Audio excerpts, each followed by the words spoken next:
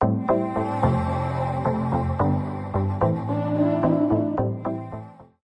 rest for today is the name of tonight's message. Rest for today, part 2.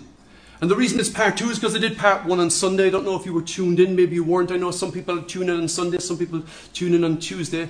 But what I was saying basically was this. A couple of weeks ago I did a message called The Rest of Your Life, and it was this. The principle is this. God's rest, the restful type of living that God intends us to have, is available to us, and it's available to us now.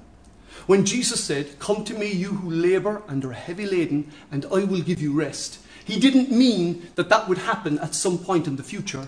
He intended that to happen now. He intended it to happen in this moment, in this day, at this time, for you and for me in our lives.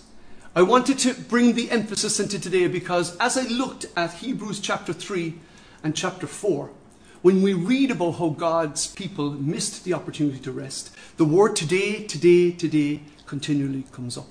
And in the story that's being told in Hebrews 3 and 4, we're seeing continual parallels. We're seeing parallels between the Old Testament believers, the Israelites who left Egypt and God instructed to go and to take Canaan, and us today, what we're like, where we're living. We see parallels between them, how they heard God's voice but didn't obey it, and the parallel to us about how when we hear it, we must obey it.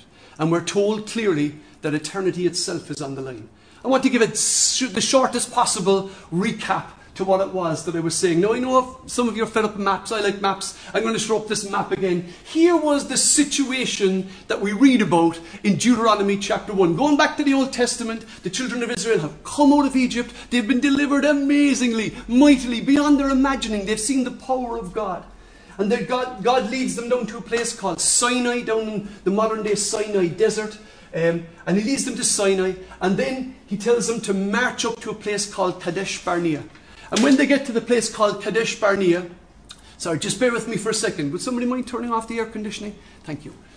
When they get to the place Kadesh Barnea, the Lord says to them, "I want you to go into the land." And we realized as we were reading it that the passage said that it takes normally 11 days to travel from Sinai to Kadesh Barnea. Just 11 days to get in to make this journey up through the desert lands. They made it up. And so it would take them just 11 days to see the fulfillment of the promise of God in their lives, but they disobeyed. And as a result, they wandered in the desert for 14,600 days. That, brothers and sisters, is a lifetime. They wasted their lives. They wasted their opportunity to enter God's rest because they didn't trust Him or believe Him or follow Him. It says that their hearts were stubborn.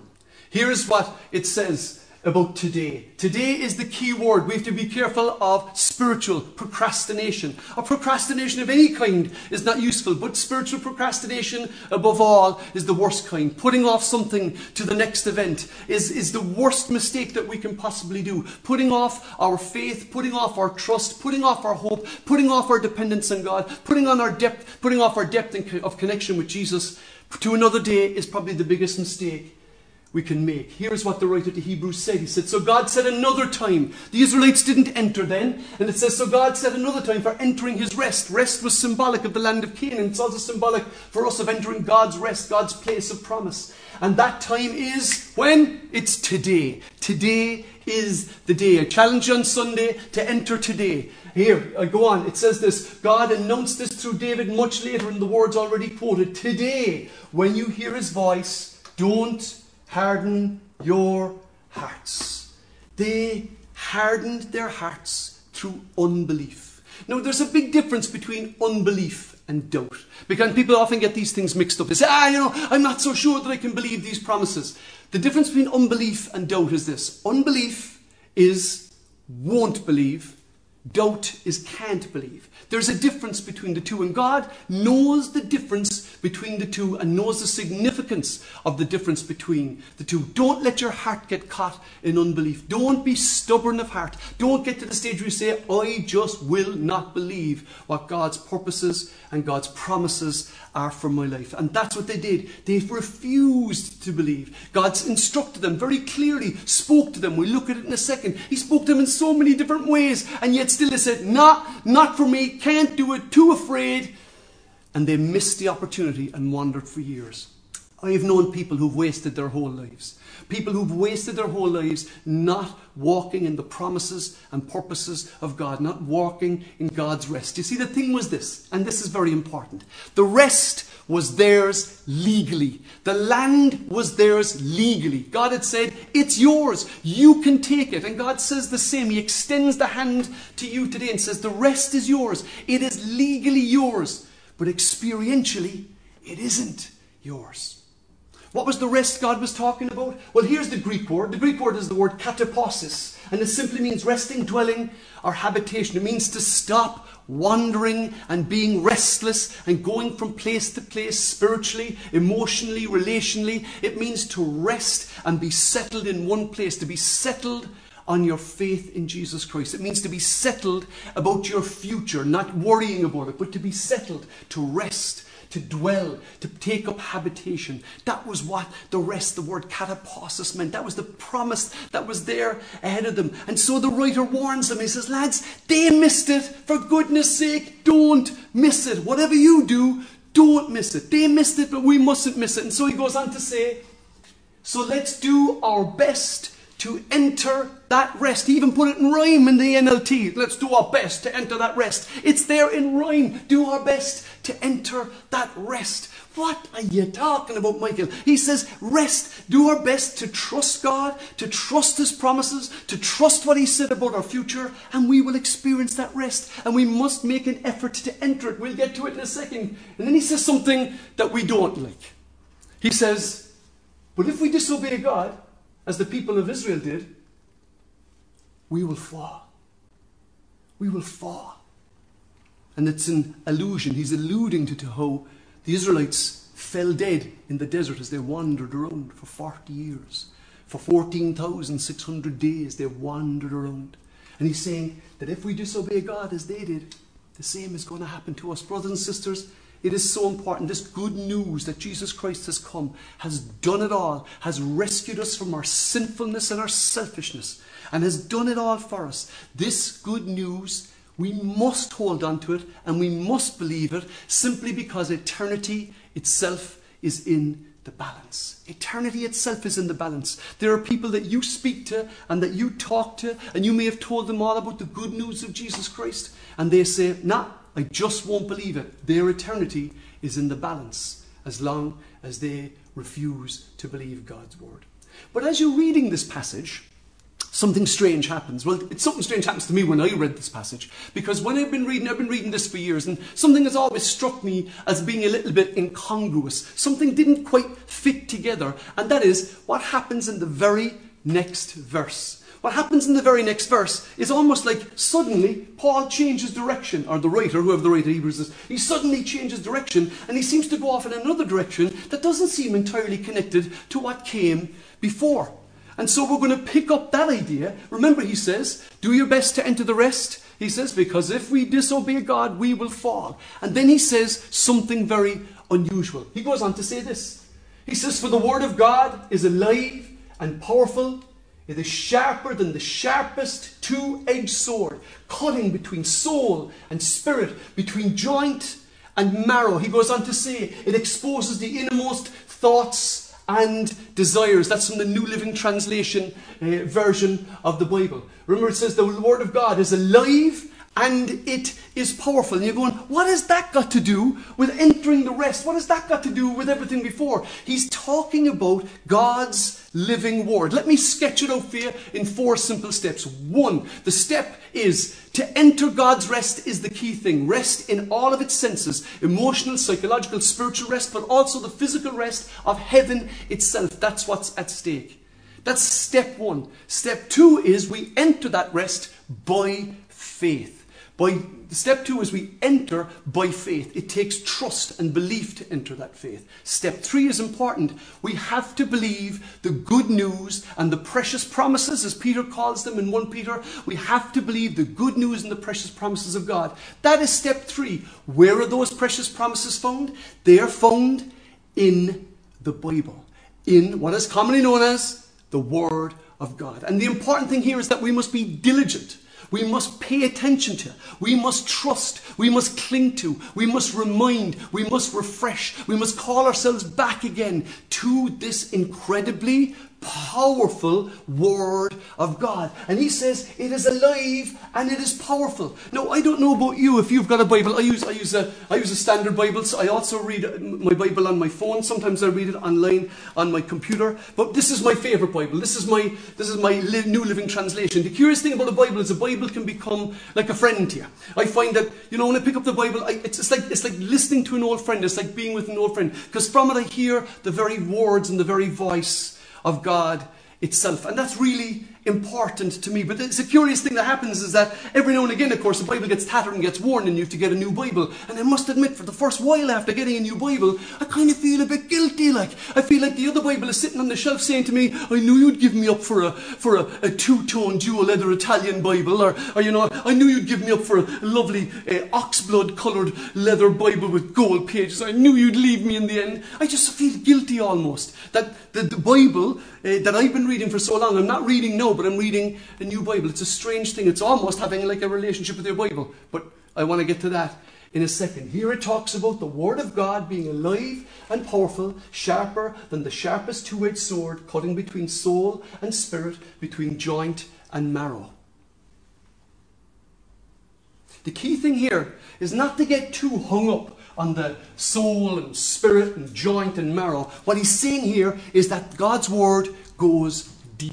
It goes in deep. As you read God's Word reads you. It is a living book. This is not like a novel, like a Jane Austen novel. This is a living book. It is alive and it is active. And as I read it, it reads me. And you go, well, I don't think I fancy that too much. For instance, it goes on to say that it exposes our innermost thoughts and desires. The word here that's used in the Greek is the word kritikos, from which we get the word critic, or which we get the word judge. In the King James Version, it says it judges the thoughts and intentions of the heart. And we can get this word judge wrong. And here's something that Christians stumble on all the time. When we see the word judge, we can often think, oh gosh, we mustn't judge anything. But the Bible does not tell us not to judge. Okay, let's be clear on this. What the Bible is telling us is not to condemn someone. When Jesus used the word do not judge, he uses the word krino, which means to judge and to condemn something. Here, the writer to the Hebrews is telling us that the Bible criticizes us. And the real best translation for it is the word discern. It discerns or exposes our innermost thoughts and feelings. It discerns. It's important that we discern good from bad. Not everything is good. And when we discern, we're discerning the quality of something. Is the quality of this as good as this? And the purpose of this word, as we read it and as we expose our lives to it, as it were, is that it makes a judgment on what our lives are like, where it's good and bad, and it corrects us and puts us right, and it's all for our life. The thing is that we go, gosh, I don't think I want that to be exposed. My innermost thoughts and desires, I don't want them exposed. Ah, yes, but it is exposing them to yourself. It's not exposing them to your neighbour next door. It's not exposing your innermost thoughts and actions to somebody else or to another Christian in the church. It's exposing your innermost thoughts and motivations to yourself. The Bible is a powerful, powerful instrument, but it also talks about how it is living and active. Now, I want to be careful on this. This is important. There's something we have to pay attention. When we talk about the Word of God, we're talking in effect about, if you will, 4 different things. First of all, we're talking about God's decrees. When God spoke and said, let there be light, God spoke. That was God's word going out. It was this personal decree. It was just addressed. It was a creative process. He left out a personal decree. The second is God's personal spoken communications, such as when he spoke to Abraham, or he spoke to Moses, or when he spoke to Elijah, or when he speaks to Isaiah. God's personal spoken verbal communication is the second definition of God's word. For instance, it says in Exodus, and it says in Deuteronomy, that God's voice thundered from the mountain, from Mount Sinai. God's word thundered. The third version of God's word is God's word spoken through human lips. And that is through the prophets, Hosea, Joel, Amos, Obadiah, Jeremiah, Isaiah, Daniel, Ezekiel. All through the prophets, they were God's spoken word, spoken through the lips of other people. The fourth one, and I just stick with it. The fourth one, of course, is God's written word. God told Moses to write his words. God told Joshua to write his words. God told Isaiah, for instance, to write his words. And that's probably the most important word to us, because it is the written one, it is the recorded one, so that we can all remember it. But there is another element to God's word, and that is God's word is also expressed in the person of Jesus Christ. And all of the things that we read here about God's written word, this theophany, that we read about getting God's written word, are also attributes that are applicable to Jesus Christ. He was living and is living and active, sharper than a double-edged sword. We see in John's Gospel, it says that Jesus knew all men. He knew all men. If you take the things that God's word is spoken of as, it's spoken of as a hammer, as a mirror, as bread, as milk, as water. It's spoken bread of life. Jesus said, I am the bread of life. He also said to Moses that Moses also said in Deuteronomy that man does not live by bread alone, but by every word that comes from the mouth of God. And Jesus quotes the same verse in Matthew chapter 4. And so all of the attributes that are applicable to the written word are there and applicable to Jesus. And so here's the important thing. Everything that we can know reliably and truthfully about Jesus Christ is written in the Bible. It is written in the Bible. Everything that we can know reliably and truthfully about Jesus is written in the Bible. And because of the attributes that Jesus shares with the Bible, for instance, here's one other attribute that's really important. John's Gospel chapter 1 says, nothing has been created that has been created. For everything that was made, that has been made, was made through him. Colossians tells us, and also Hebrews tells us, that he holds all things together. He actually holds the whole universe together. From the black holes in the galaxies right down to the quarks and the subatomic particles, all the way down. He holds the whole thing together by the word of his mouth. In Revelation chapter 19, Jesus is called the Word of God. And when we see these attributes, and I'm only just barely scratching the surface of it, but when we see these attributes, Jesus as the spoken word, as the written word, Jesus as God's decree, Jesus as God's word speaking as a prophet, when we see these, now we can see how he can give us rest. Now we see. Because if he has all of this power, if these are all of his attributes, he is in a position to give us rest. Let me continue on in my verses. It says, nothing in all of creation is hidden from God.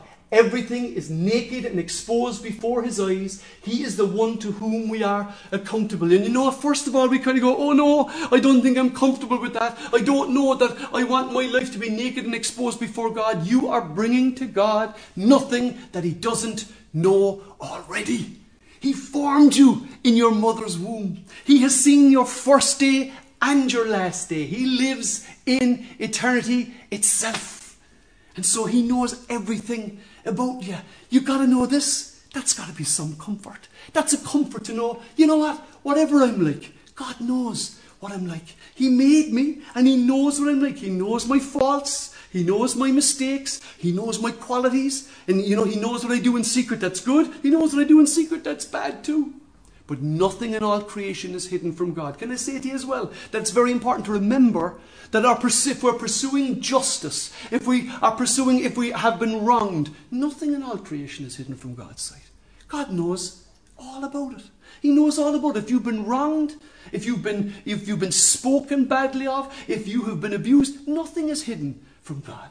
And for everything, there will be a giving of account. And then without even as much as a breath, the writer goes immediately back, directly to the person of Jesus himself. He builds this beautiful symbiosis between the written word of God and Jesus as the living, active word of God. Now, when you read your Bible, this is in a different paragraph, or there's a verse. But I want you to know this, when the writer for Hebrews wrote it, and I know you know this anyway, but I might as well repeat it, he didn't go, right, verse 12, verse 13, verse 14. No, there is no break here. It goes straight through, and this is what he says. So then, since we have a great high priest who has entered heaven and gone to his rest, just Jesus, the Son of God, let us hold firmly to what we believe. He's back again to holding on firmly to what we believe. Holding on firmly to what God says in his word. Holding on firmly to what God says in his word about Jesus, about our situation, about our salvation. Holding on firmly. Sometimes there's things in life that we need to hold very lightly, but the promises and the word of God is something we need to hold on to firmly. And he goes on to say this high priest of ours, Jesus, understands our weaknesses. Hallelujah. He understands our weaknesses, for he faced all of the same testings we do, yet he did not see. He faced all of the same testings that we do. All the things that make us stumble and fall, all the things that make us anxious, all the things that tempt us and test us, he faced them too, because he was fully and completely human. He faced them, and he can understand our weaknesses. You know, we don't have to make excuses when we come to the Lord. He understands. We don't have to make excuses. If there's some excuse to be made, he knows it. He knows it already. But he understands our weaknesses, and yet he still invites us to come. He still invites us to come to his presence and experience his rest and experience his blessing and experience his forgiveness. And so he goes on to say, so let us come boldly to the throne of our gracious God. I love this. There we will receive his mercy, and we will find grace to help us when we need it most. So let's come boldly. Why can we come boldly? We come boldly because our high priest has gone before us. We come boldly because he already knows what we're like. We come boldly because he can sympathize with our struggles and our trials and our tribulations. And there he says we can find grace to help us in time of need. Every one of us needs that amazing grace. Would anybody out there say amen? I need grace. Will you say I need grace? Stick it in the comment if you want to. I need grace. I certainly need the grace of God. And you know, sometimes we go through our lives and we can forget about the grace of God, just that is lavished into our lives, that is pouring over our lives in so many different ways. So let us come boldly before the throne of our gracious God, and there we will receive his mercy, and we will find grace to help us when we need it most. For me personally, I've been praying about something for the last few years. There's been something on my mind that I'm not going to tell you about, but there's been something that was really on my mind, and I've prayed about it dozens and dozens of times. I may have even prayed about this thing hundreds of times. It's something very personal to me, something that was really just on my back and on my shoulders. And I found myself praying about this very same thing again just a couple of weeks ago. And as I was praying about it, I could hear the voice of God taken from the scripture, where the Lord Jesus said to Paul, my grace is sufficient for you. My grace is enough for you. And I want to put that out to you. It spoke to my heart. It has set me free since I felt the Holy Spirit prompt those words to me. But I want to say this to you, if you're out there tonight. God's grace is enough for you. It is enough to get you through. Hold on, as Paul says, as Peter says, forgive me, Peter says, let's hold on to his great and precious promises. 1 Peter chapter 1, he says, he's given us these great and precious promises. Where do we find those great and precious promises? In the Bible itself. It is in the scripture. So it is in our continual familiarization and reminding of what God's word says to us, for us, and about us, that we will find the rest we need for our souls. We have to be continually reminded and reminded and reminded and reminded. You know, thank God we have His Word. You know, like I quoted just a couple of weeks ago, you know, it says, blessed is the man who delights in the law of the Lord, and in that law he meditates day and night. He is like a tree planted by streams of water, bearing its fruit in season. He meditates on that word, and it bears fruit in his life. And meditating on that word will give us the peace and the rest, because we lean on the precious promises of God in our lives. But that can only happen in every day as an individual day. There is really, as yet, no grace for tomorrow. There is only grace for today. David King, he's down in Killarney, he may even be, or he's down in Tralee, he may be tuned in even at the moment, I don't know, but David King said to me once, he said, there is no grace for the imagination. And all we know about tomorrow is what our imagination tells us, and there's no grace. Today, there is grace. I love when Jeremiah, the prophet, who has been through some of the toughest and worst experiences that the children of Israel could have ever experienced. He was there to see the destruction of the nation in his book Lamentations, with a book that follows up from his prophetic book, Jeremiah itself. He says this. You'll be familiar with this verse, I'm quite sure. It says this: the faithful love of the Lord never ends. His mercies never cease. Great is His faithfulness. His mercies begin afresh each morning. There is grace for today. There is mercy for today. There is rest for today. There is provision for today. There is protection for today. But we need to go and get it into our souls. We need to massage the Logos word, taking it from 2D into 3D. From 2 dimensions into 3 dimensions in our lives. We need to lean on it, hold on to it, and rest in it, so that we will not miss the very best of God for our lives. I want to pray for everybody who's tuned in tonight. Like I said, I'm not going to pray for very long. I'm just going to pray for a few seconds. Maybe about a minute I might pray for. Don't hold against me if I go over a minute. But I want to pray tonight, especially, that we would have the wisdom to listen to God. I want to pray tonight that nobody would have a hard or stubborn heart, even in ourselves, when we hear the prompting of the Holy Spirit, when we read God's word and it addresses something in our lives that we don't like, that we will, instead of resisting and recoiling, that we will embrace it and see God's best going to work for us. Wherever you are, would you raise your hands? Would you bow your head? I would like us to pray together. Lord, I thank you for your word. And I thank you that Jesus is the living Word of God. I thank you, Lord, that you have brought both into our lives, Lord. I thank you that as we read your great and precious promises, our souls are built up, Lord. Our minds are built up, Lord. We are emotionally built up. We are psychologically built up for everything that is coming away. Lord, I thank you that spiritually, Lord, we build ourselves up and we prepare ourselves for what is coming in our lives. I thank you, Lord, that your mercy and your grace are new every morning. Every morning. Lord, before we put our head on the pillow tonight, I pray that we would find that peace, that we would find that rest in you again. And Lord, before the world gets back into its crazy busyness and hurriness and rush and race, and we go back into the rest of our lives, however the new normal looks like, Lord, I pray that we would go back, taking with us, Lord Jesus, the rest of God into the rest of our lives, Lord.